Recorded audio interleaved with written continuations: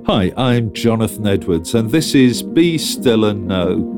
Let's hear what God is saying to us today. Matthew chapter 6, verse 11. Give us today the food we need. The Lord's Prayer starts by looking at God and the coming of His kingdom. It now moves to three specific requests, the first of which is food.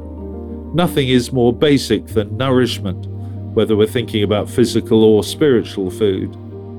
Our bodies soon become weak and sick if we ignore the need to eat properly. And exactly the same is true of our spiritual strength. It simply isn't possible to remain strong in our relationship with God if we're not being regularly fed with spiritual nourishment. Our bodies give us very clear signs of our need to eat.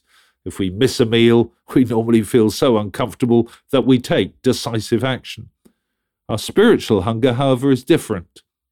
Although we will immediately suffer from not being spiritually fed, it's possible to get so distracted by life that we forget how desperately we need a good spiritual meal.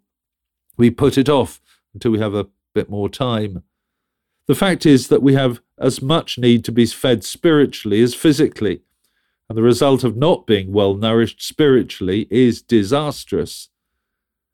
It's also important to notice that this is not a personal prayer. We're asking God to give us our daily bread. As we pray this prayer, we're acknowledging that we're part of a world that needs feeding spiritually and physically. The population of the world is now about 8 billion people. It has doubled in the past 50 years. But even so, there's more than enough food for everyone.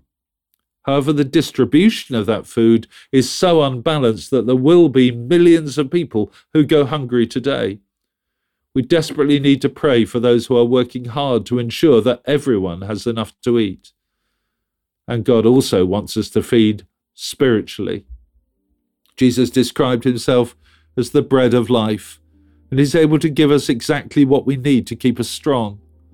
It's right that we pray for ourselves, but let's never forget to pray for our Christian brothers and sisters and the spiritual food that they need to keep strong too.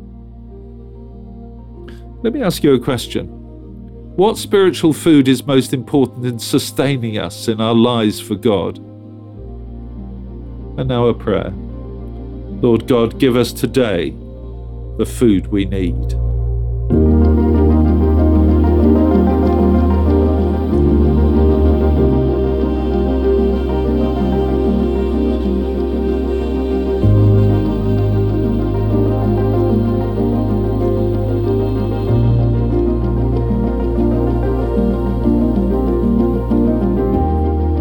Amen. Well, thanks for listening. I encourage you to join me every day for Be Still and Know here on Premier. The talks are also available, of course, on podcast, which you can access at any time. And if you'd like to receive a free copy of our magazine, Voice of Hope, which contains all of these devotionals and a great deal more besides, please visit premier.org.uk/Voice of Hope.